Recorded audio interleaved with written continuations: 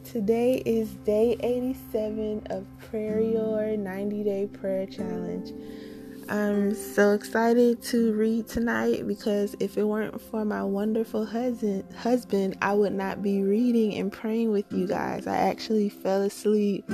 So I'm so thankful for him and his love and his kindness and his support doing this.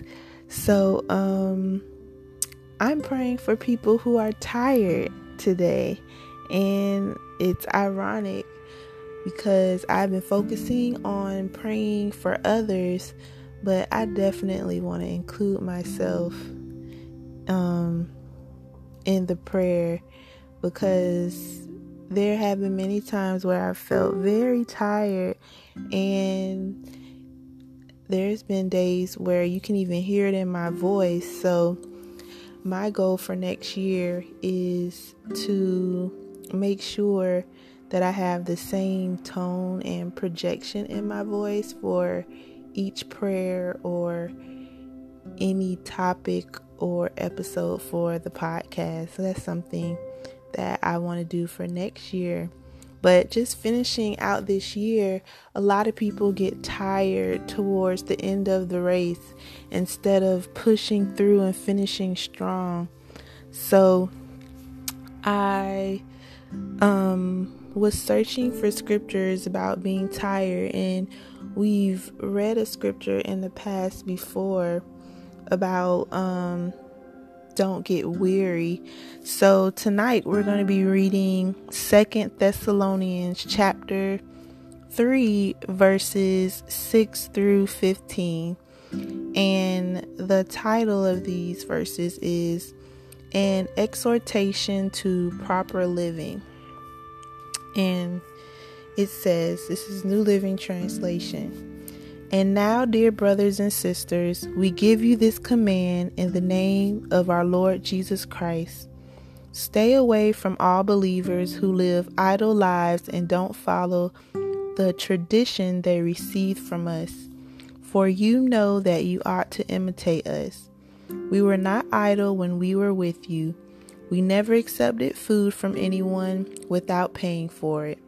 We worked hard day and night so we would not be a burden to any of you. We certainly had the right to ask you to feed us, but we wanted to give you an example to follow. Even while we were with you, we gave you this command: those unwilling to work will not get to eat. Yet we hear some of you are living idle lives, refusing to work and meddling in other people's business. We command such people and urge them in the name of the Lord Jesus Christ to settle down and work to earn their own living. As for the rest of you, dear brothers and sisters, never get tired of doing good. Take note of those who refuse to obey what we say in this letter. Stay away from them so they will be ashamed. Don't think of them as enemies, but warn them as you would a brother or sister. So the main verse to focus on is verse 13. It says, as for the rest of you, dear brothers and sisters, never get tired of doing good. And I just wanted to read the rest of the scriptures of that complete section just to get a backstory of what is going on.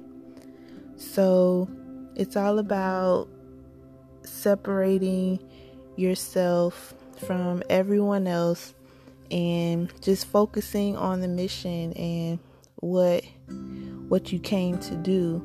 So whatever your mission is for 2018, let's pray that you don't get tired and you continue doing good. So let's pray.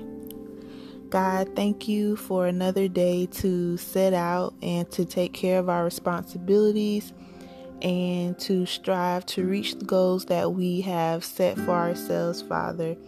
I pray that we will finish strong and we won't overwhelm ourselves or get distracted with all the things that are going on around us, whether it be holidays or personal things or even with others. But we will keep in mind that we have a mission, a goal, something to finish carrying out, and something to finish strong in the name of Jesus, Father.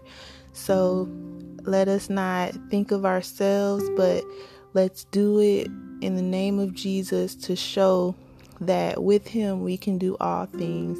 And it's not about ourselves, but about others who will benefit from the work that God has begun in us, Father. So keep us, protect us while we're sleeping.